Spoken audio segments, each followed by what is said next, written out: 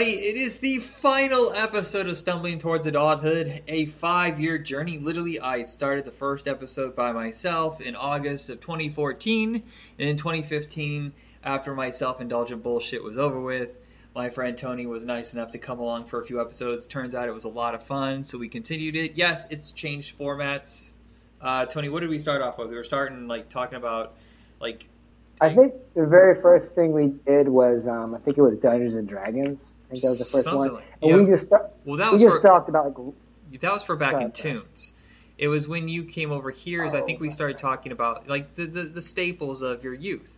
You know, going on road trips, going to college, dating. Right. The Atari 2600 was one of the episodes. Fox Network. You know. We would do topics, right? We would do topics that impacted us, certain things that impacted us throughout our childhood, and then they just happened in random years, and then we decided to do it. Let's just do it in a sequence of years. Yeah. That way we can cover those. We can cover those topics sequentially instead of just going back and forth all over the place throughout the 80s/90s. Right. I mean, originally I was going to end the show at the 50th episode, but we just kept bouncing ideas around. We're like, do we really want to go? You know, because originally I think the idea was we're going to do pop culture moments from the year that you were born. You know. 75 through 75 for me, probably 76 for you. 77. Well, January 1st, so it's real on the 6-hour difference. So that was kind of the concept at first, and we realized there's just those episodes would be like 15 minutes because I'm like, I don't really give a shit about much from 76, 77. Like, we're going to talk Star Wars for an hour. Whoop. Plus, I just don't remember much from it. So going back to the original format, I started this show off by talking about the middle school and high school years, and then wrapped it up at college. And then I took 6 months off before we picked the show up again. So that's what we did. Mm-hmm. We started at the point that he started middle school, so we started with 86, and then we're going to end in 99. Technically, I graduated December 12th of 1998. But let's just finish off the decade.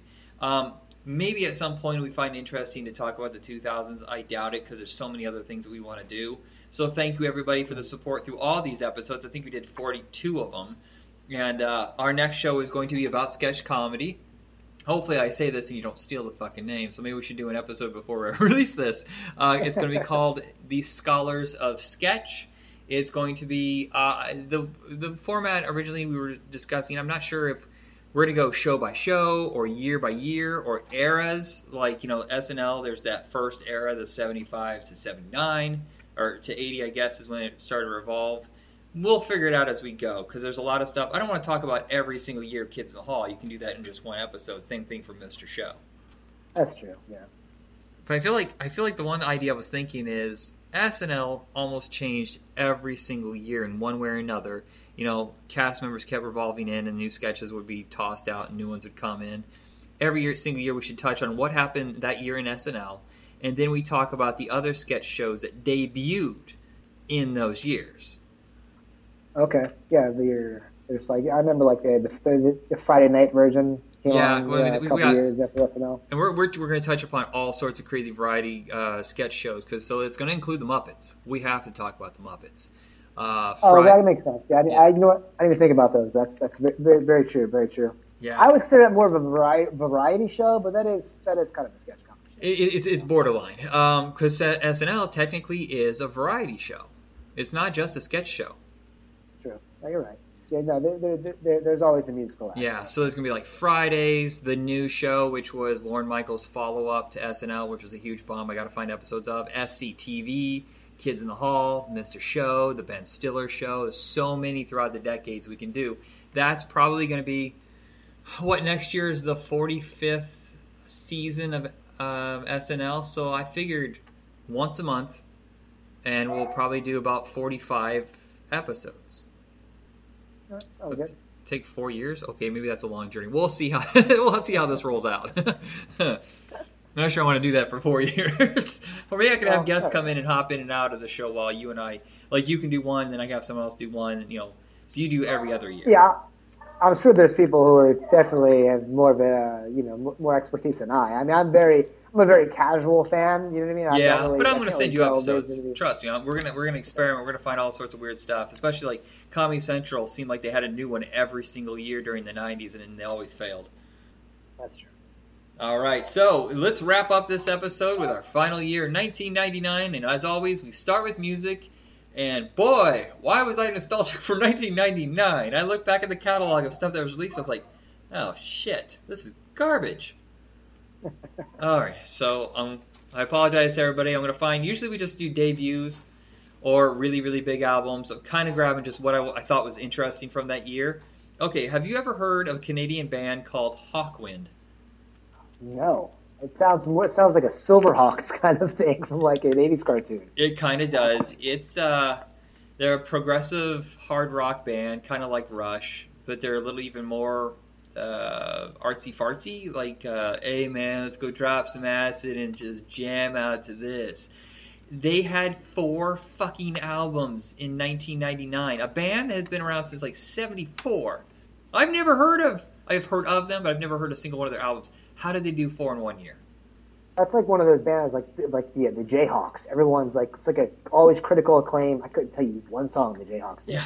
Well, like, oh man, the Jayhawks, they're great. Like, I don't know. I bet you they're a jam band. I bet you that's what it is. They just noodle around. They're not looking for pop singles. They're looking for just whatever new creative angles they can go for. Like, do you remember John Frusciante, the guitarist from Red Hot Chili Peppers, when he went out on his own? Oh yeah. Like well, he's still putting out solo stuff to this day. Wow, because he was putting out like 3 a year, and I remember Ryan Adams was putting out 2 or 3 a year. Some guys just have a lot in them, but they don't sell that well, so they must have really, really low budgets. That's why the studio doesn't ditch their ass. Yeah, just low overhead. Like I said, like they're not like the record company. They might be on an independent label. The record company's not showing a lot of money for the next label, so it's not really costing that much. So yeah. And the musical landscape's it's different. Back in the day, they would sign an artist to like, say Aerosmith back in their heyday, like the early '90s. They would sign them to like a 10-year deal, and they have to put this many albums out in that particular span of time. I don't think record companies are doing that anymore. No.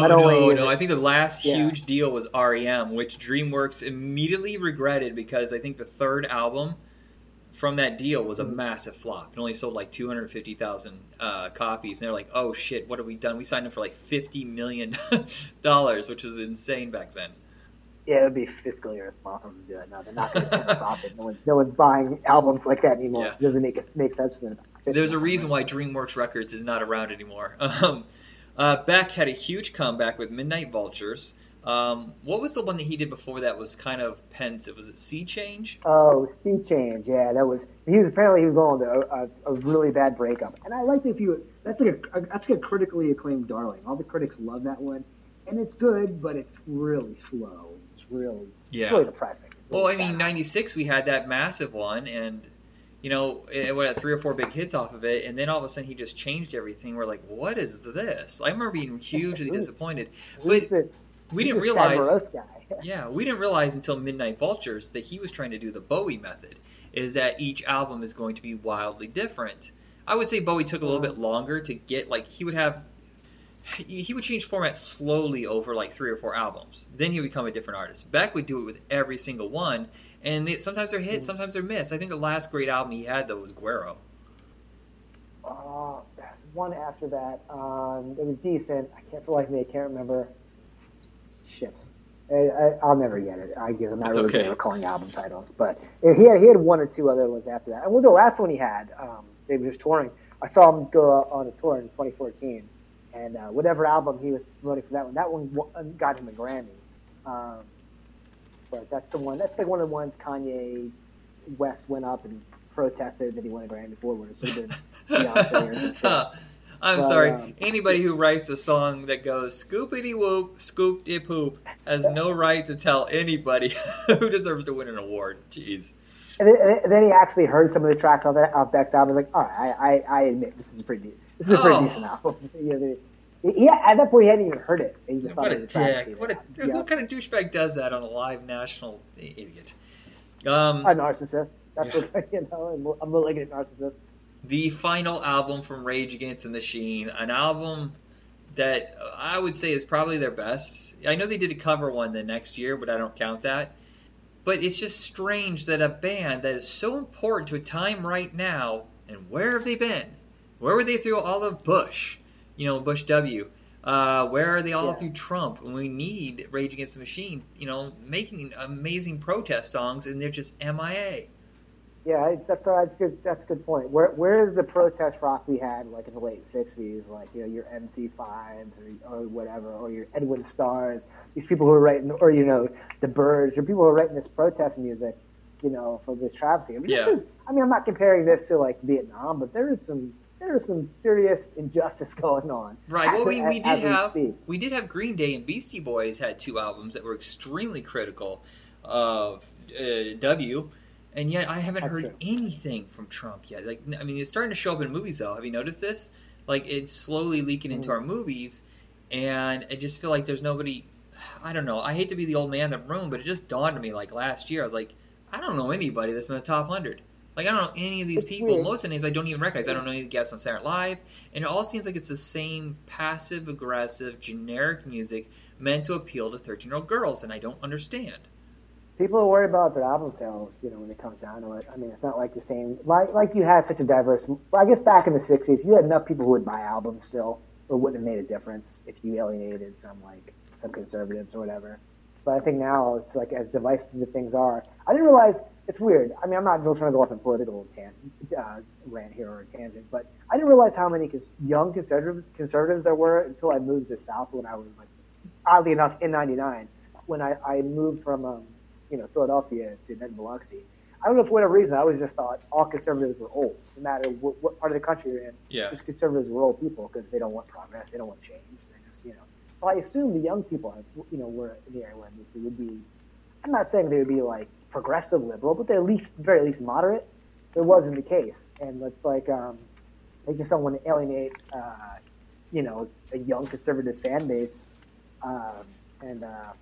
they're trying to protect their bottom line, and because it's expensive to make an album, and it's I'm not saying I totally disagree with them, but it's like, yeah, you wonder where some of these. I think Bruce Springsteen's doing some protest songs at some point, but yeah, where's the young artists who could make a difference, It's funny, is look back on '99 and rock, and I'm not just talking like Wallflowers, jangle rock, stuff that appealed to teenage girls. This is the year that nu metal broke through, and rap metal was in the top 10.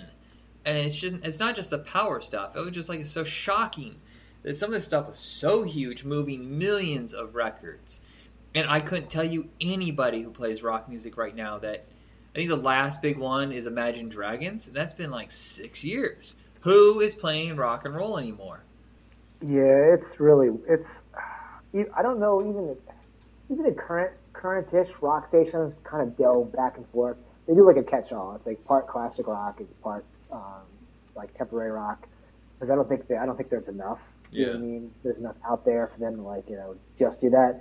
When I was an intern and back in '98 before I moved away, we had like a younger, an 18 to 34 rock and roll demographic, and it was that kind of rock, like your Stained and your Godsmack and that stuff. B.O.D. And occasionally even they would like delve back into like some Zeppelins, Scorpions, something. Yeah. I mean, early area, because the catalog wasn't there, Part of it, I think, is going to be eventually it's going to have a tipping point. I think people get sick of certain sounds in radio, and so I think rock and roll will eventually make its way back, and some of the nostalgia for '90s acts is going to kick in. I mean, already we saw Sum 41 has had their first, charting hit in over a decade, which was actually a surprise to me. The album's actually amazing. But I'm just wondering if some of these guys, like, we always mock Smash Mouth. I wonder if they're going to have a comeback, because it seems like a lot of those bubblegum pop bands that we mocked for years, well, it's all of a sudden you start getting nostalgic because you have kids, and you want your kids to listen to safe music, so you listen to that, and you realize, hey, this isn't that bad, stuff like that. Yeah. It's, I mean, like, 90s acts still sell. I didn't hear you say what? We're still gonna like retro rival tours and whatnot. Yeah, I just feel like it's gonna. I bet you, and I heard that fourth wave ska is starting to get a lot of ground. So I'm just curious if a lot of these acts are gonna have comebacks. We're gonna re-embrace. Well, I think it's weird. The biggest bands are the ones that have been around for decades now. Red Hot Chili Peppers is still one of the biggest bands in the world. Foo Fighters, stuff like that. Are you there? So in '99 is the year that rap metal and new metal and the fucking boy bands and the cutesy little girls, the grown men obsess about their 18th birthday. You know, it's like when we had Britney Spears and Christina Aguilera and the Backstreet Boys and 98 Degrees. And God, and that's when TRL broke through. I don't look back fondly on any of this. I can't. It's so weird. It's like one of those boy bands keep coming back in cycles, and it's like it's one of those things that just keeps rearing its ugly head, and no one ever gets sick of it. Yeah. I mean, like young girls never get sick of it, but it's like you can go all the way back to the '60s. It just keeps coming back in different eras. It keeps and it's not like anything new. They're all doing some kind of pseudo R&B kind of thing. It's not like it's fresh from Venom, but it just keeps coming. You can't. And now there's like a Korean version. It's BTS. Yeah, which I just discovered. I was like, there's like 12 of you. How do you even pay for this band? And young, like American girls, that's a big thing. That's like they were just on Saturday Night Live. They're like huge. I thought it would only be only Asian Americans. Yeah. No, you're good old fashioned apple pie eating white girls are into it too, man. It's just so strange. Not that there's anything wrong with that. It's just unusual. It surprises you. Yeah. Yeah, usually you're the clean cut boy next door looking kind of person. You know what I mean? But, it's like if anything's popular enough, it'll eventually catch on. It's everywhere. Some of the one-hit wonders. This is a big year for one-hit wonders. Some of the ones that get stuck in your head is Lit. Well, no, I guess Lit isn't a one-hit wonder. I just said that literally as I forgot they had two. You Make Me Miserable or You Make Me Completely Miserable. Yeah, but that's not the one that anybody remembers. The other one everybody knows. Yeah. And every time I hit any sort of like power punk or alternative 2000s, it's not emo. What's the other one? Darn it, it's like, the Good Charlotte bands, whatever, those kind of bands. Lit is always like the first one. It's always Eve 6 and Lit are always on this list. I don't know what kind of genre that falls into, but they do have that similar kind of vibe. I know exactly what you're saying. Yeah. This that genre won't like kick in for a couple of years, but if you look at it, it's kind of like the way Weezer started emo. These guys started like power punk. Pop punk. Punk. I'm an idiot. Melodic pop punk. Yeah, and I have very much not. Yeah, I have no problem with this, except when they start diving into really, really whiny stuff. I'm like, yeah, I get it. You're a kid. Shut up. Yeah, I don't have a problem with like the pop side of punk, but when it's edgeless, it just seems generic and it seems like really formulaic. It doesn't seem like, you know what I mean? Yeah. Like there's a difference between like the pop punk that Green Day does versus the pop punk that Blink-182 does. The vibe is completely. Yeah, it's kind of it feels manufactured. It's out of a Tiger Beat. That's what it seems like. No, totally. I mean, I'm not saying it is that way, but it does come across as if like some kind of A&R record exec decided this is the sound they're going to go with. You know right. what I mean? And this is the look you're going to have. This is the attitude you're going to have. Yeah. It's all put together by somebody in charge. This is the producer. It's not a natural come together. Right. For all I know, it could be completely organic, but it just doesn't seem that way. It just feels very manufactured. Previously, we talked about R.E.M. having a huge album contract that didn't do very well. Well, guess what? Robbie Williams is another guy who signed this massive deal, and he just never really broke through in America. He had a couple hits off his '99 album, The Ego Has Landed, and then it just kind of faded away. Yeah, so that's another guy who started off in the boy band Take That, and then he had massive solo success, more so across the pond, but. He is so rich. You wouldn't realize because of his lack of chart success over here. But he has a huge mansion that's right next to Jimmy Page of Led Zeppelin. Wow. And then just by like comparison, you like to think like somebody's like a castle. So you know what I mean? It's like that kind of album sales. He's just been going strong for so many years in England, and he's like. I honestly thought he was going to be a movie star. I really thought they were going to start putting movies because he has that look, that charm. I can see him in kind of a goofy spy film. Yeah, he does. He does have a certain kind of charisma for sure, and I can definitely see him being a perfect kind of crossover and film success. But for whatever reason, it just hasn't happened. I bet if that was to happen today, it just seems to be happening a lot more frequently today. You see a lot of like martial arts stars becoming maybe not like A-list movie stars, but being in movies and you're the rock, right. They're K-pop stars. They get developed into action stars there, and then they come over here and usually do a movie or two. Yeah, no, you're right. But that was a decent. I remember that song Millennia from back then, and it was catchy. It was good. It was a decent song. I didn't want to like it because I was already aware of him from Take That. I didn't want to see another boy band on. I didn't want to see a boy band guy go on to solo success. Yeah. I didn't feel like they deserved it, like they earned it. But I give credit where credit's due. He's has some decent songs. Another one-hit wonder that, oh my God, this song just leaks into your brain and will stay there forever because it's so weirdly formatted. First off, it's a huge sample from some disco song back in the 70s. But then it had this high-pitched girl and this whispery guy, "Don't Steal My Sunshine," by Len. Oh, yeah, I do remember that song. Yeah. Do you remember? What's the original? It'd be really funny. Version of that? I should look that up. It plays every single day at work. I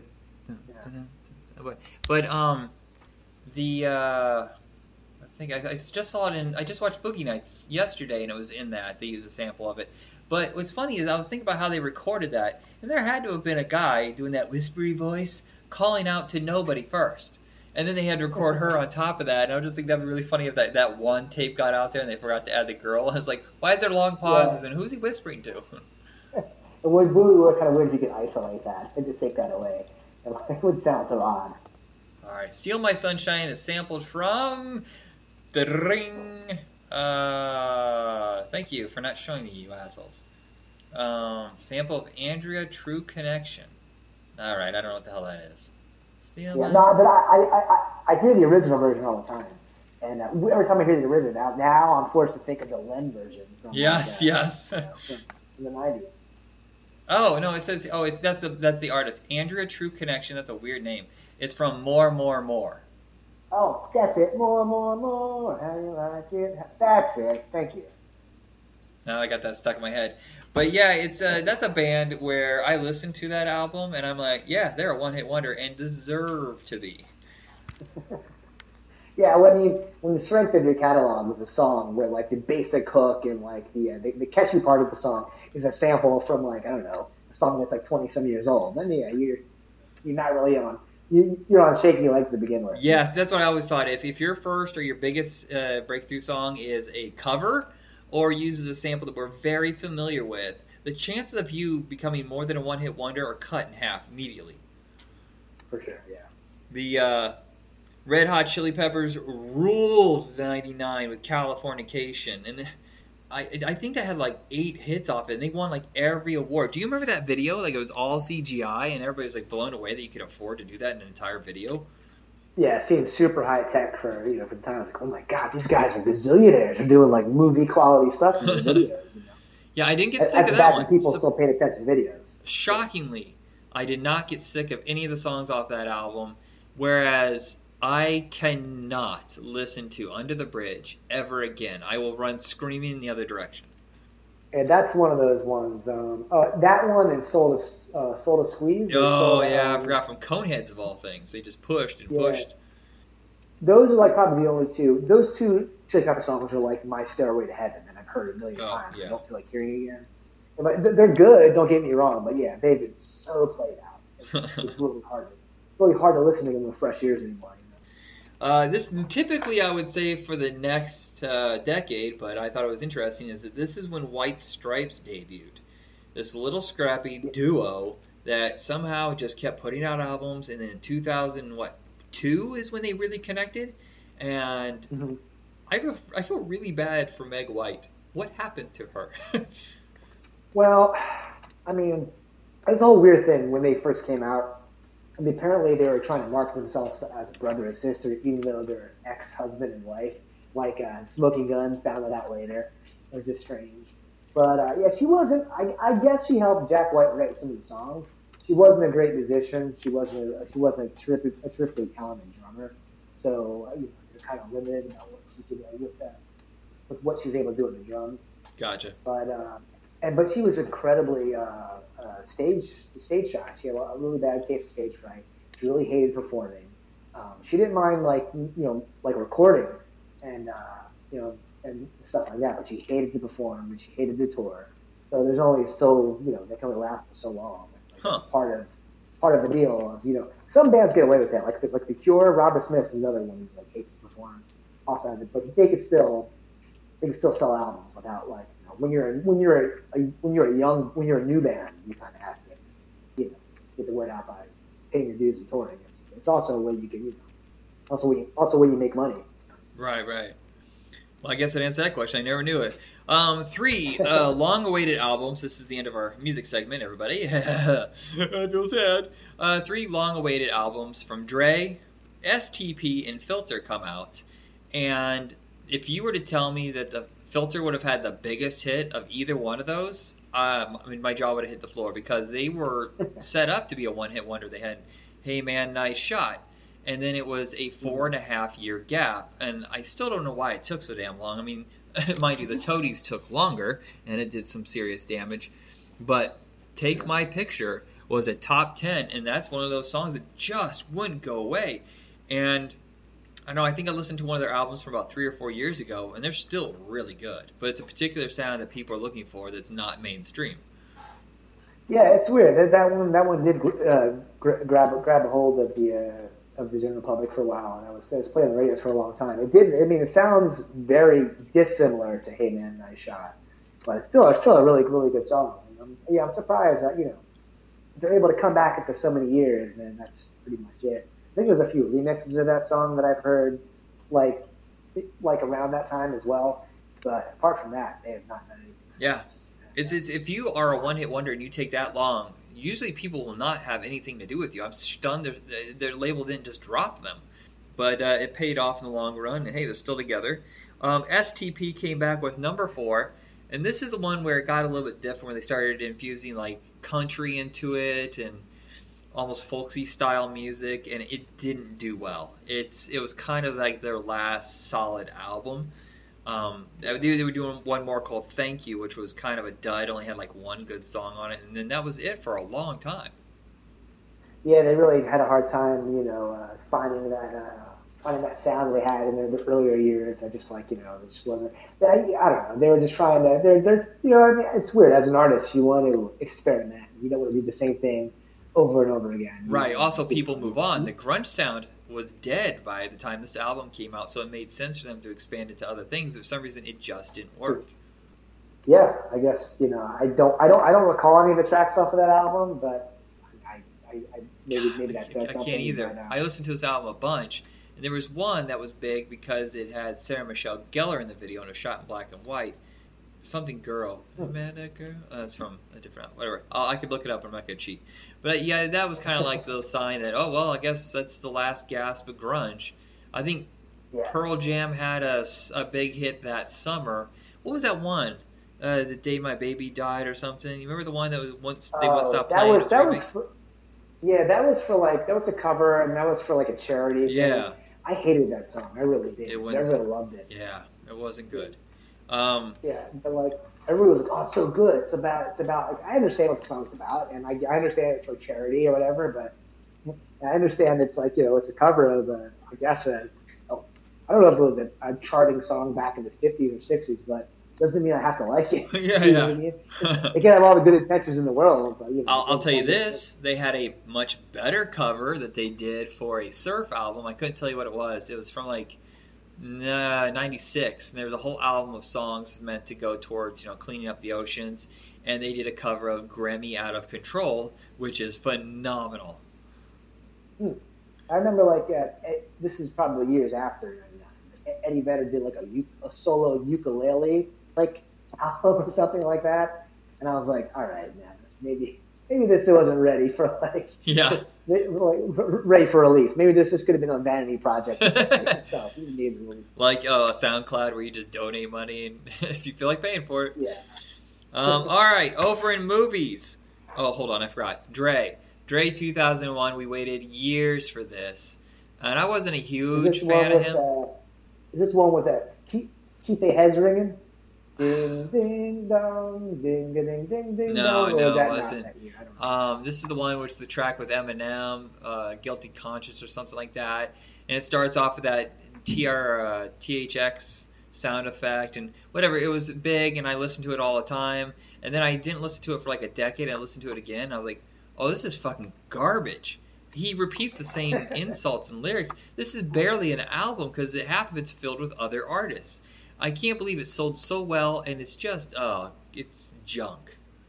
It's weird when you revisit something. Sometimes you'll have the opposite effect. Oh my god, why didn't I not like this? I didn't give this the credit it was due back then. Yeah. And now it's like, why was I into this back then? Awful. Yeah, I just look back on 99, it was a little rough. Movies, 1999 for the most part were pretty rad, but I'm going to start off with a movie that I don't think is rad, but it wouldn't go away. It was the first big hit in 1999, and it was Varsity Blues, and how many fucking times did we hear, I don't want your life?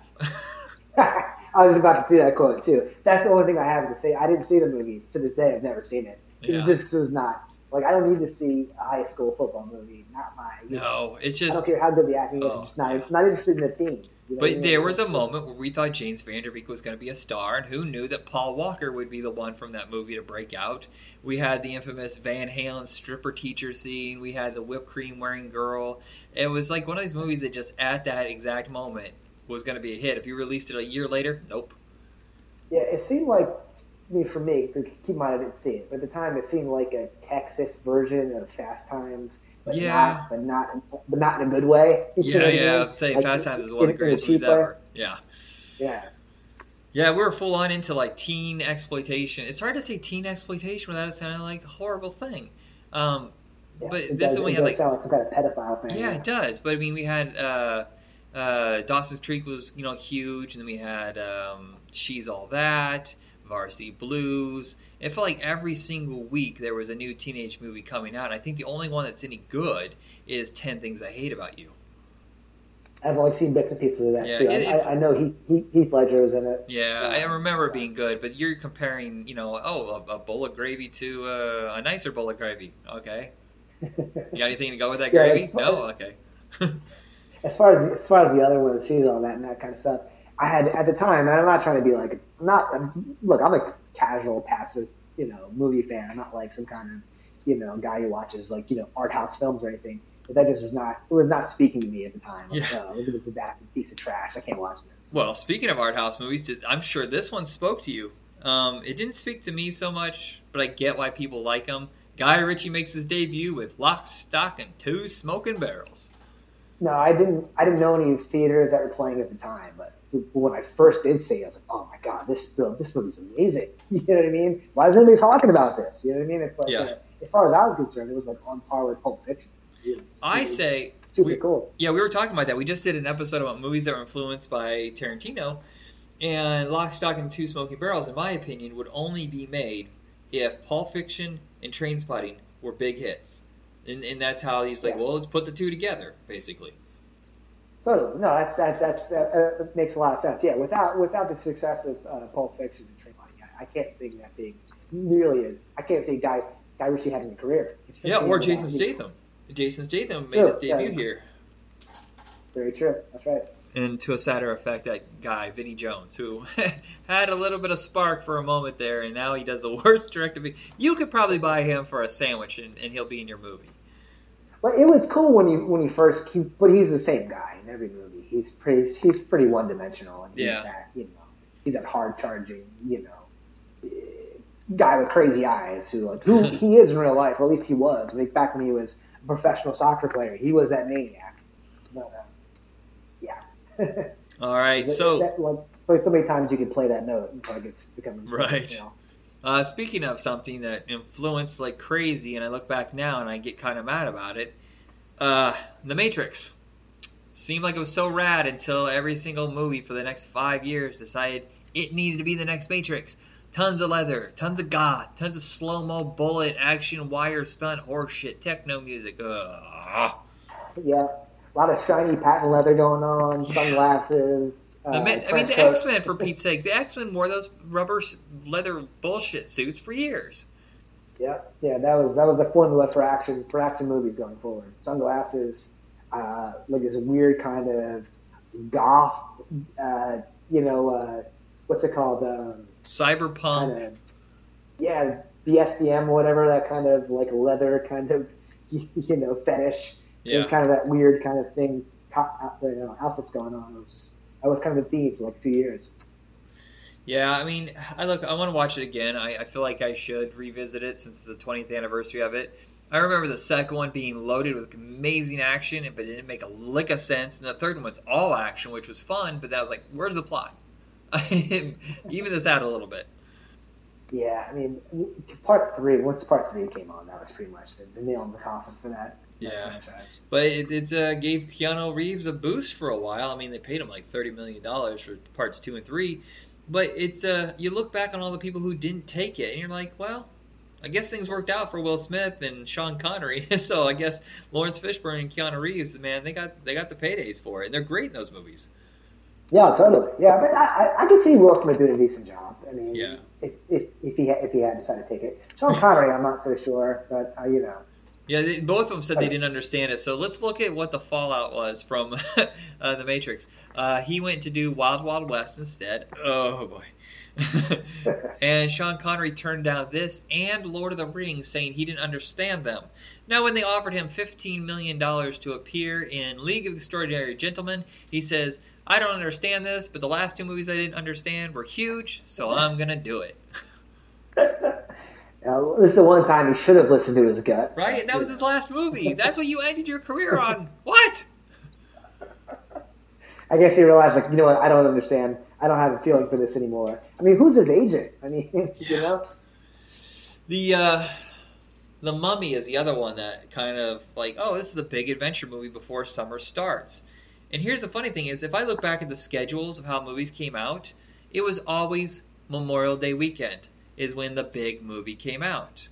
Then all of a sudden, The Mummy comes out the first week of May, and that becomes the new starting point for all summer movies.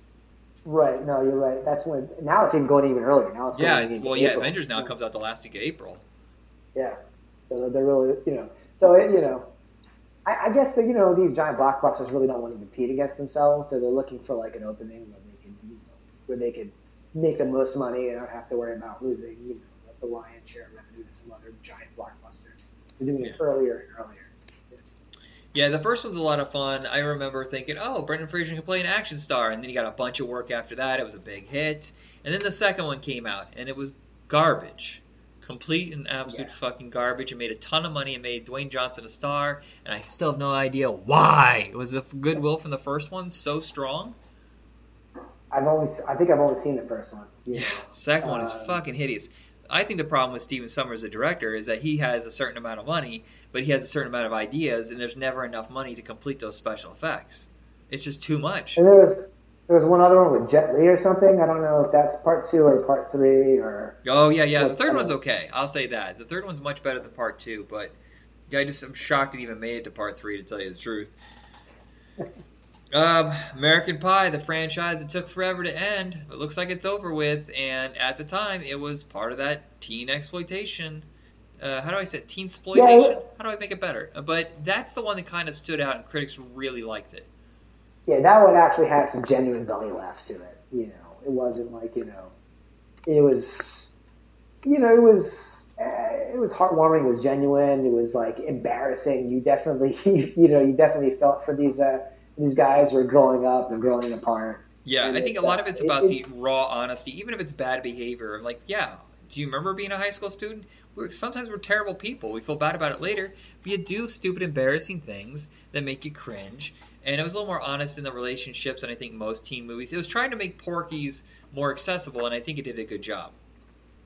Agreed. Yeah, it definitely. When you mix teenage hormones and alcohol and peer pressure, and it's a realistic, maybe a bit exaggerated, but it depends on the group of people you grew up with, I suppose. It's definitely more realistic than some of the other teen exploitation movies at the time. It definitely was more relatable and certainly more funny. Yeah. The Blair Witch Project came out, cost $12, it made $12 million like its first day. That's one of those, like, I watched it once, it terrified the absolute shit out of me. I could never watch it again. And also, the beginning of that shaky cam, realistic, found footage. Oh, God. I was about to say, that was a pretty cool concept, the whole found footage kind of faux documentary. You know what I mean? Kind of, it was definitely, for its time, and I've seen, like, there's been like 100 movies that have followed that formula since, but at the time it was pretty cool. And Yeah. you weren't, and they were like there wasn't a whole lot. You weren't sure if it was real or not. I mean, from like promotion, they weren't letting on if it was real or if it's so you didn't. So there was a lot of buzz about it because you weren't sure if it was a real thing or not. I remember blowing it for somebody by accident. They're like, I can't believe that happened. I go, oh, that didn't happen. Oh shit! Like just the words came out of my mouth. It could have been a bigger spoiler. My bad. Yeah, but yeah, they really did a good job marketing. That's a big part of it. But I remember people telling me like, "Oh yeah, we saw it in the theater. We had to leave because of the motion sickness." And I was like, "Yeah, I'll wait till video." And I just remember like certain moments just haunted me because they play a lot with sound, and I think that's the biggest part of it. And I remember a friend of mine was so pissed off at the ending that he jumped. And at the end of the movie, he was like, "What?" Because he didn't like the way it ended. I'm like, it's supposed to be found footage. You think the killer's going to reveal his face? Right. The footage wouldn't be found if that was the case, Yeah, the second one is actually better than I think people treat it. But I thought Blair Witch, sometimes those are meant to be one and done. Like, don't build a franchise out of it. Yeah, I mean, who's going to make that same mistake again? Well, who would be smart enough? I guess maybe I should say that there are people who are obsessed with tragedies who would repeat that thing. Yeah. It's strange that nobody from that really broke out. Like, it just seems like everybody kind of had a moment and they burst out and then kind of went back. So the future generations are going to discover this movie and they may actually believe that it's a documentary because they're not going to recognize the actors. They don't know the directors or anybody else involved with it. I can see like a teenager right now discovering Blair Witch and thinking it really happened. I mean, and they weren't like overly made up. I remember that one girl, half the time she's got a booger hanging out of her nose and she's crying. I mean, so it's not like it doesn't look very Hollywood, overproduced. No. So, yeah, you could see that and be totally unaware that this was an actual movie. This made Artisan, a company that was a little video distributor, come out of nowhere, make a ton of money, and then immediately blow through it in the next couple of years and went out of business. It was so sad. It's like, oh, we made $250 million off a movie that cost us like $1 million. 5 years later, yeah, we're going to sell our rights to Lionsgate because we have nothing left. I actually thought about buying my first stock in that company, and I'm glad I didn't. Yeah, for sure. So at the same time, we were ghost crazy in '99. We had The Haunting with Liam Neeson. We had Stir of Echoes with Kevin Bacon, arguably, I think, the best of all those kind of movies. And then we had The Sixth Sense, which was like number one. I think it's still number one. I'm not sure. It seems like it was such a big movie. It just went for months. Oh, well, yeah. It catapulted M. Night Shyamalan to be a household name. Yeah, and who had a comeback, which shocks everybody. I keep expecting him to somehow go back to Sixth Sense and make a sequel. He's going to be desperate when that happens. I just saw Haley Joel Osment recently. Yeah. I don't know. He could be in it. He looks like a teddy bear. Doesn't he? He looks like a big teddy bear. He was just in that show on Amazon called The Boys. And he is. Oh, okay. Yeah. He looks like he could be. I don't know, his own fatter father. Yeah, it's kind of sad, but he was a kid. It just happens as you get older. A lot of kid stars, they don't grow up and look the same. But at least he's a good actor. I'll say this: I like him as an adult actor. I didn't mean it in a porno way. The part he played, the recent that I've seen, he was good. He was good at what he did. So, yeah, he hasn't lost his ability to act. American Beauty. Looking back on it, it's now very disturbing because of certain things. I can't believe they got. I didn't know at the time that Thora Birch was underage, and they show her topless, which disturbs me now. And two, we have Kevin Spacey, who's a big perv now. And this is one of those movies that everybody went crazy for, won all these awards. I watch it now, and I'm like, it's got a good eye, but man, is it self-indulgent. Yeah, that was one of those ones that everyone was talking about back then. That was like a must-see movie at the time. Yeah, now that what we know about Kevin Spacey, it's hard to watch. Yeah. At the same time. The one that didn't do well, that opened almost at the same time as American Beauty, but blew up the minute it hit video. I think it still has a strong cult following, but I know for about 5 years there, everybody my age was talking about Fight Club, even though we were told not to. Yeah, no, I mean, it's weird. When I first saw the trailer in the theater before I saw it, I didn't know what to make of it. And I was like, I was turned off by it. And then when I finally saw it for the first time, like upon a second release, I never saw it in the theater the first time. I saw it right after it left the theater in one of those like dollar theaters. Like, as soon as back then, I guess they still have them, but as soon as they leave the theater, the major release, and then before they go on video, there was like those kind of like middleman theaters that just got them as soon as they leave. You know what I mean? Yeah, the dollar theaters, basically. Yeah. So I saw it there for the first time. I was like, oh my god, I was so wrong about this movie. It's so good. I can't believe I was, so judgmental for the movie for the wrong reasons.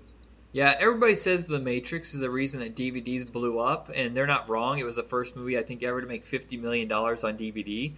But nobody talks about the fact that Fight Club was one of those DVDs where they went all out on extras. The packaging was insane, and it was a big, big seller for years. And I think it was one of the very first studio films where they fully embraced every single scrap of special features you could add to a movie. Yeah, and I mean, it's like, yeah, at first I was like, what's with this borrowed stuff? What does that mean? And you're like, it's like, yeah, I didn't know what to make of it when it was first, but then I guess upon second viewing and upon video release, it totally blew up. A lot of movies are like that. Be it You're Office Space, You're Half Baked, etc. They don't really become super popular until they're on video. Right. That was my favorite movie for years. Something about it spoke to me. I was a broken postgraduate from college, didn't know where I was going, what I was doing. I was angry and frustrated, and the movie spoke to me. As a guy in his 40s now, I'm like, yeah, I don't think I'd want to know any of these people that are in Fight Club. And I think that's the point, is that it's supposed to speak to you at a certain point in your life, but then it also speaks to you in a different way later. And you're supposed to say, well, it's a capricious, angry youth, but at the same time, it does not need to be a rallying call. Like, this seems like the kind of movie that would be really popular with, like young Trump supporters, guys in the Klan, white supremacists. It seems like their kind of movie. Yeah, like members of the Proud Boys or something. Yeah, yeah, that seems like something they would watch on a loop. Right. Yeah, it's of its moment, and it's a very important film, but you also have to understand the context, is that I don't believe that David Fincher and Chuck, what's the guy who wrote it? He's out of Portland. Chuck Palahniuk. Yes, I can't pronounce his name properly, but that's the guy. Yeah, I don't think their intention was to hold them up as heroes. You just kind of like, this is life. You need to view this as it is, and you make your choice on what you perceive it as. Is it good or bad? Right. Well, I mean, it's another guy dealing with multiple personality disorder and schizophrenia. So yeah. It's not like, The book is really funny. The sequel takes it into this whole different meta world where the movie's being filmed, and it steps out of the movie and into our world and back into the movie and stuff like that. It's like, well, audience, everybody wanted a Fight Club too. Well, I'm going to give it to you, but I'm going to give it to you the way I want to give it to you. So it's kind of a Palahniuk's kind of like thumbing his nose at the audience. Right. Dogma becomes one of the very first movies that's so controversial that Disney will not let Miramax release it, so they have to sell it to Lionsgate, where it becomes a big hit, and basically cements Kevin Smith's career for a while as a serious filmmaker, even though I think Chase and Amy kind of did that for him. But yeah, I was about to say, I would consider that more of his breakout. Yeah, I would say Chase and Amy is a better movie, too, because Dogma, yes, it has a bigger budget and a bigger cast, but there's a lot of messy stuff in it, man. I think Chris Rock is terrible in it. I think the poop monster is fucking stupid. The action sequences are so incredibly incompetent. But there's good dialogue, and I think that's the most important part. The idea behind it is important. Right, yeah, I mean, it was good. Definitely a cool premise. I don't think the execution was great, but, if you can get points for good intentions. No. That is it with movies. TVs. TVs. So I'm going to throw some TVs at you. TVs. I think 99 is the beginning of the golden era of television, where cable stations really start ramping up what they were doing. I think it all starts with The Sopranos. That's when I think it's like, oh, we need to pay attention to what's going on over at HBO. Yeah, that was one of those ones that I heard about constantly. I never had HBO. I always felt like I was missing it to this day, all the way, to this day. Hey, man, have you ever seen what's the one with the dragons? What's wrong with my brain? I can't. What is it? Anyway, what's the show that just ended with the Starks and the Jon Snow and all that? Game of Thrones. Game of Thrones. I don't know why I can't think of it. But that's one of the one I never had HBO, so that's always Sopranos is one of those shows I heard so much about. somebody goes, "Oh man, you gotta get HBO." And then like also when Mr. Show was on, like, "Oh, you gotta get HBO to see Mr. Show." Oh, you gotta, damn it, I'll never do it. I can't afford it. There's just no way. But I really wish. It's Sopranos was shot, I think, on 16 millimeter, but immediately when it hit big is when they started giving everybody more money. They had more budget for the show, and all of a sudden, all the other cable stations decided they needed to compete. And here's the thing: it seemed like a lot of these shows where the protagonist was not a good guy, and that was a newer thing on television. And now that's the norm. Like it seems like most of our television stars are severely flawed, and sometimes straight up villains. No, yeah, totally. And that's the thing. It's like there's no point in rooting against him because this is just a snapshot of this guy's life. For better or worse, that's just the way it is. He doesn't really have any redeeming qualities, but he's not supposed to. This is who he is. What comes to him in the end is what he deserved. Right. At least we assume he does. I didn't see it, but I heard the ending was controversial and it just fades to black. Yeah. You have to come up with your own ending, I guess. It's the only way to satisfy the audience. Right. Let's see what else debuts. We have Family Guy, the show that'll never end, even though I want it to. The Futurama, that did end numerous times, and they keep bringing it back. Well, Family Guy ended too, and they brought that back. I remember. That's right. I forgot it did get canceled after the third season. Then it sat on the shelf in syndication for a little bit, and then that's when it built up its audience again. Well, exactly. And when people started, there was a lot of word of mouth. It had the first season or so on DVD or whatever. People were watching about talking how great it was. I just don't think it's that great. But I think when it came back the second time is when it got worse. But I will say this: if it wasn't for Seth MacFarlane having a success with Family Guy and American Dad and whatever the other shows he had, Cleveland Show, we wouldn't have Ted, which is great. A Million Ways to Die in the West, which I think is severely underrated. But I've heard the Orville, and I've seen only the first episode. I heard the Orville is phenomenal, and none of that would be possible without Family Guy. True, and then a lot of people, they weren't doing at the time the cutaways were kind of unique. You know what I mean? They kept having all these comedic cutaways all the time. It was like a running joke throughout the thing, and not a lot of shows that I can think of doing that. Right, and even Simpsons has copied that now, where they're doing the cutaways. Yeah, which Simpsons may have done it before that, but they weren't doing it to the same extent, or with the same. With the same comedic value that. I would say Scrubs is the biggest copycat of that style. Yeah.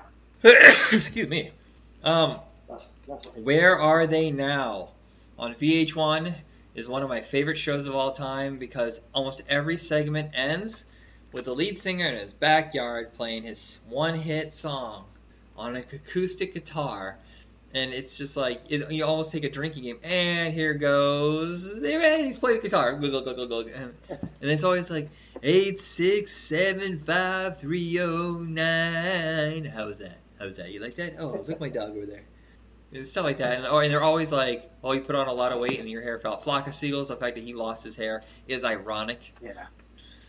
Yeah, there's a couple people in the Where Are They Now. I remember I saw the guy, lead singer from Madness back then. It's he looks pretty good for a guy. What I mean? But I think the whole series ended, I think, because when they did the Leif Garrett episode, and he had to confront the guy that he crippled in his drunken accident, I was like, oh shit, this isn't fun anymore. This is serious. And it seemed like they kind of stopped the show after that. It really did. It seemed like it did make it come to a grinding halt for sure. It was really, that was rough. We have Who Wants to Be a Millionaire debuting that summer, wiping out everything in its path, and they canceled so many TV shows because they said, hey, it's cheaper for us to keep Who Wants to Be a Millionaire on television 5 nights a week. And it was such a phenomenon, and I just can't believe we all watched this stupid show. Well, at the time it was a pretty cool concept, but then when it went into syndication and they had a different host, it just kind of lost some steam. But yeah, it was kind of a cool idea. I mean, you can make a million if you can answer all these questions. And, How many times do you get mad? You would know the answer. You're like, you stupid son of a bitch. Yeah, you feel like such a genius because you happen to know. But then of course their next whatever somebody got to answer, you have no idea what that would be, and that's why I would have lost $1 million. Yeah, I couldn't have answered that question, and I don't have a friend to phone. So. Yeah. Oh, yeah. It always drove me crazy when someone would use all of them instantly. You're like, this is the first question. You're already going to use your lifeline? Okay, whatever. You're not supposed to use that in the most basic questions. But, you have what color are tomatoes not? And it'd be like yellow, red, green, and blue. And they'd be like, I don't know. I feel like I've seen a blue tomato, Reg. or when they poll the audience and then the audience is going completely one way, like, you know what? I'm going to go the opposite way of the audience. And be wrong. Well, you never know when you got a bunch of dum-dums. I don't know. That's true. Sometimes the audience get, room full of morons. Craig Kilborn debuts with his, he takes over the Tom Snyder show while Jon Stewart takes over the Daily Show. I'm going to say it worked out better for one of them and not so much for the other. Yeah, geez, Craig Kilborn, man. I have no idea why he decided to leave the Daily Show. He seemed to be on top of it all, and right. He just came up with this. At the same time, whatever happened to Craig Kilborn? What is he doing? No clue. Yeah, nobody likes him. He was a huge prick, and I guess it caused a big falling down. That's part of the reason why he left. And Jon Stewart, still to this day, has made an impact because we just saw what he did with the 9/11 fund. Yeah, totally. The funny thing, the one lasting impact I had with Craig Kilborn, I don't know why it's still in my mind, but I remember he was making fun of an actor, almost to his face. He was like, you guys are always doing this. He was doing like a pantomime of somebody doing bicep curls. You guys are always interested in this. Just lifting weights, getting the biceps right. Like, a lot of times it's for preparation for a movie role. You kind of have to, you have to be in shape. You can't, you can't really be an out-of-shape action star, So he was kind of, making fun of actors. Your bread and butter is interviewing actors. Right. He was such a douchebag. I'm glad he doesn't do much anymore. I'm sure he hasn't had that moment where he I realized I was a tool. I apologize. I feel like he's going to go down the road like Chevy Chase. I'm too cool for the room. I'm going to mock all of you. 90s was definitely the era of snark. I just don't see him having that moment of self-reflection. No. A show that had massive amount of self-reflection, launched so many stars, is still one of the greatest TV shows of all time. Guess what? It won an Emmy, and it only lasted 18 episodes. I'm talking about Freaks and Geeks. Great show, for sure. Yeah, that's seriously underrated show. And it gave us so many of our current Hollywood actors today, man. Or at least a couple of them, I should say. Yeah, but all of them still work. Even the youngest kid, he is now like a writer and director. They did Game Night. Yeah, he's been on. I've seen him on various things. I've seen him on Bones and whatnot. Yeah. Some other shows. Even the little one of his heavyset friends. I've seen him do some things. He was on Glorious Bastards. Right. He's probably the one with the least success. Well. Yeah. But I was just thinking, the other guy. But just the creative people that came out of this. James Franco directs a movie every week. Seth Rogen has directed and produced a bunch of stuff. We had Judd Apatow, who's now, we call it the Apatow verse. He has a way of changing comedy. And then we had Paul Feig, who directed Ghostbusters and Spy and Bridesmaids. So many creative people coming out of this. Yeah, it's weird. It's so weird to think. It seems like that show wasn't on the air that long ago, but then it was. And then when we look at how they look compared to today, it was a long time ago. It seems like it wasn't on the air that long ago. It's weird. The life shoots by so fast. And you look and you're like, these were just kids, but now they're people, they're our age, basically. And it's just one of these shows that really struggled. I think it was really stupid of them to play it on Saturday nights when teenagers were not home. They should have put it on a Monday or Tuesday, something like that. And critics loved it. They talked about it all summer long up to its debut. I watched every episode religiously until they canceled it and started jumbling around. They aired 3 episodes during the summer, and then they pushed it over to Family Channel. And that's when they aired all the episodes in chronological order for once. And that's when it built its audience. I remember taking them off of Family Channel, and then I feel bad about this, selling them on eBay. Well, it got us nostalgic for the 80s game. We were talking about how The Wedding Singer was the first to do that, and it's kind of followed up, and it got us remembering finally the 80s, which weren't that long ago at that point. Well, this is real early 80s. It was almost 20 years because it starts fall of 1980, which was 19 years prior. That makes a little more sense. But it's just so funny how close Wedding Singer is to the era that it's reflecting upon. And I thought since 70s Show broke out so well in the first season that Freaks and Geeks was going to be a hit. And I think the problem is people weren't ready for that style of comedy. It makes you squirm a little bit. Right, yeah. No, for sure. I guess, it's hard to, find an audience. It wasn't it wasn't like a formulaic sitcom, and it was definitely wasn't following the same model that the '70s show was. Right. And yeah, but it definitely did have that cringe factor, and that seems like part and parcel for today's audience. Back then, it wasn't as widely known as or widely viewed as it is today. Yeah, I think it's funny. Is 2 years later they tried to give it another go with Undeclared, and they had a few repeating team members from that. It was good, but it wasn't as good. I don't think. Yeah, I think Jason Segel was in that. Yeah, well, Jason Segel had a reoccurring on that one. He wasn't a regular cast member, but that's the one where Seth Rogen went over and Judd Apatow produced. It's good, but it's not great. And again, it lasted one season. I don't even know if it lasted a whole season. Did it have the guy from Sons of Anarchy on there? Was he on there too? Right, that's where he started. What is his name? I know Jay Baruchel started on it, who became an Apatow guy. Right. Charlie Hunnam, that's who I'm thinking of. There you go. Yeah, and I mean, what a completely different role from from his from the one he's known for as the guy from Sons of Anarchy. It's completely different. All right, so the last thing we'll discuss is quickly video games of 1999. Super Smash Bros. And Mario Party debut, basically changing how Nintendo does its games. It debuted like the party game, where it wasn't really about completing levels; it was more about just playing against your friends. Yeah, to the success, the credit of the success of that game, my son is playing Smash Brothers as we speak. Wow. On his Nintendo Switch, so yeah, it's still going strong. People still love it. It's a really well-designed game. I had a lot of fun playing it. The one that I really loved was Tony Hawk Pro Skater, the first successful. That was my jam right there. Yeah, for sure. It made these guys household names. This is the one thing I'll say about the Extreme era. Is that it made the X Games a household thing. People knew who Matt Hoffman was, Dave Mirra, Tony Hawk, stuff like that, Bob Burnquist. And these video games are a big part of getting them into, mainstream media.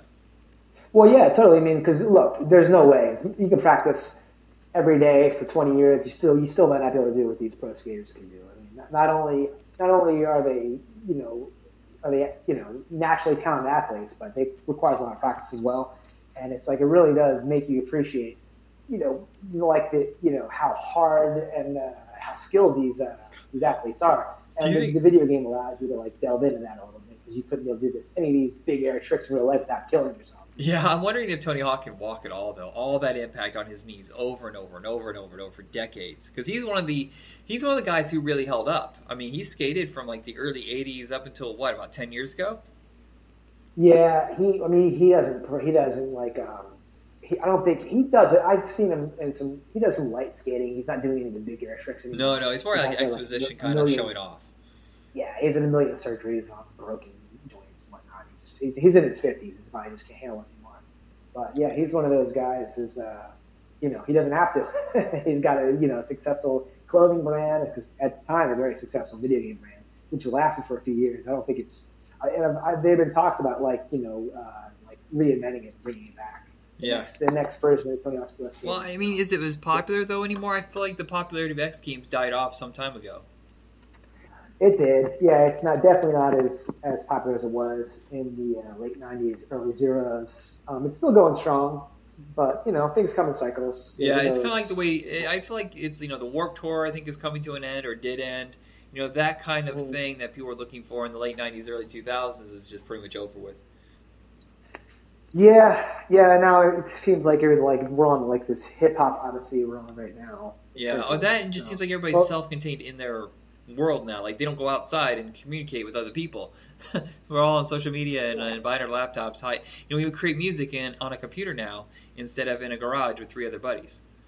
Right, and then it requires you going to some kind of festival or something. Yeah. Everybody wants to binge watch everything at home, and so it requires too much effort. The Dreamcast, the system that everybody thought was going to be the big system that was going to save Sega, that was going to change video games forever, critically acclaimed. I know people are hardcore fans of it. For some reason, it just did not connect.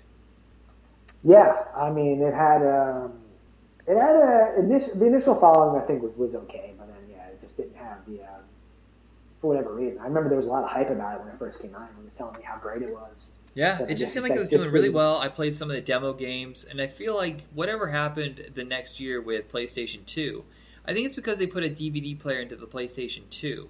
That took away a lot of steam. And then the Xbox came out, and its hardware was so much better than Dreamcast. That also hurt it. Yeah. I guess it's just with the amount of games they had. They didn't have a huge catalog of games, and titles that people were that well versed with.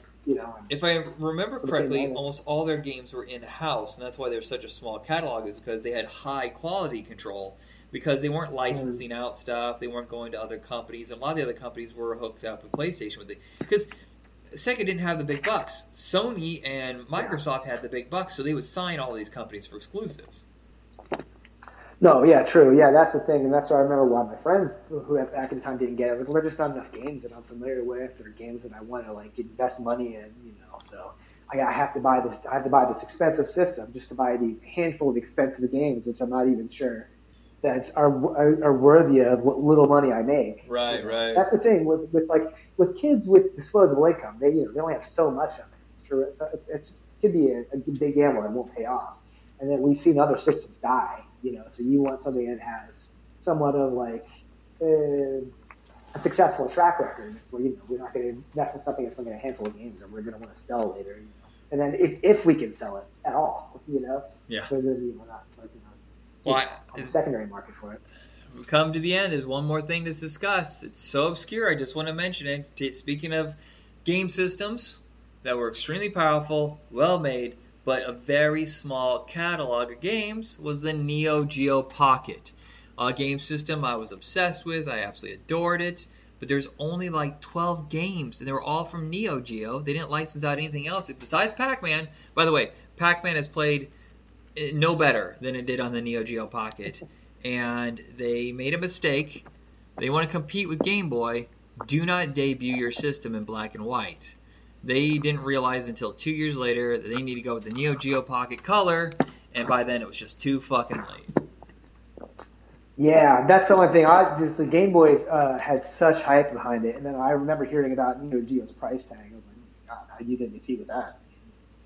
I'm sure the games aren't as good, but geez, it costs 3 times as much. Yeah. Well, I bought it way after the fact. I bought it in 2004 in a bundle pack on eBay. Literally 6 games in a blister pack with a console, and then someone threw in the old black and white one for free with it, and I got it for $30. Yeah.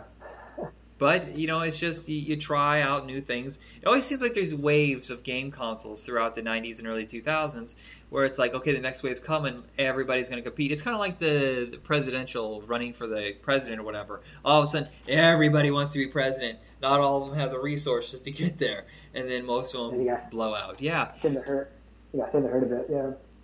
It's just funny thinking about all the game systems over the decades that we've been around that have been just absolute failures that got hyped. For a moment, do you remember the N-Gage, the phone you talked into like a taco? It was basically a game phone thing. It was just like this thing that was just a game system just for, it was the oddest thing. It was like a phone that you could only buy at Babbage's or one of those computer game shops. It was so strange. Yeah, and how did this work? Yeah, it was huge. Yeah, the thing was massive, and you had to talk into the side of it, sideways. And then you'd flip it over to play the games, because they couldn't figure out how smartphones could be a screen and talk into it at the same time. I don't know. But there's Tiger Games, I was thinking, that was a black and white cheap garbage system way after the fact that everybody was already in color. Seriously, don't debut a black and white system in the 2000s. They didn't have touchscreen technology like they do now, so they had to have everything with the buttons, and then you have to have it on the side for all manual controls. And right. Do you remember the Phantom? Its name was appropriate because it never showed up. It never showed up. I was about to say. It was supposed to have a hard drive in it, no moving drive, no discs. You downloaded every game, which is way ahead of everybody else. This was in 2003 when they debuted it. And it never showed up, even though they had tons of investors wondering what happened. Talk about Phantom. There goes all your revenue. All your money investments. All right, that's the end of the realm for 1999. Kids. Well, what about you're going to mention Y2K and how we thought the whole world was God, how did we forget that Will Smith all told us, Willie style, that the millennium was right around the corner. And, yeah, I can't believe I almost forgot. Thank you. We almost flipped out over the fact that we thought the whole world was going to come to an end. We're going to go back into the dark ages of, 1988? Because, they wouldn't roll over to 2000 because they never planned for it? Right, it would be like the computers recognized it as the 1900 or something so then nothing would work. Yeah. And all our computer systems would shut down, everything would cease to work, and there'd be anarchy and chaos, and how could we? And of course, nothing happened. Boy, I bet you alcohol sales went real well that night as people were like, "Oh dear God, it's right around the corner. Dick Clark, the ball's dropping. We're all gonna die. Oh, we're good. We're fine." There was a bar in my neighborhood called the Y2K Tavern. That just I don't know.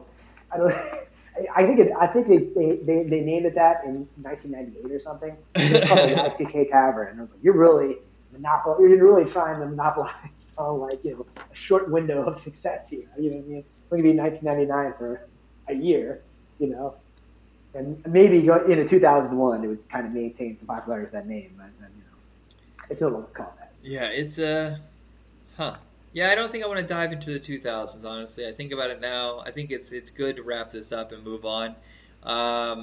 If you listen to the podcasts, there's a bunch of shows, and I'm almost to the 6th year now, and I realize that they're just overkill. A lot of these shows are going to be wrapped up.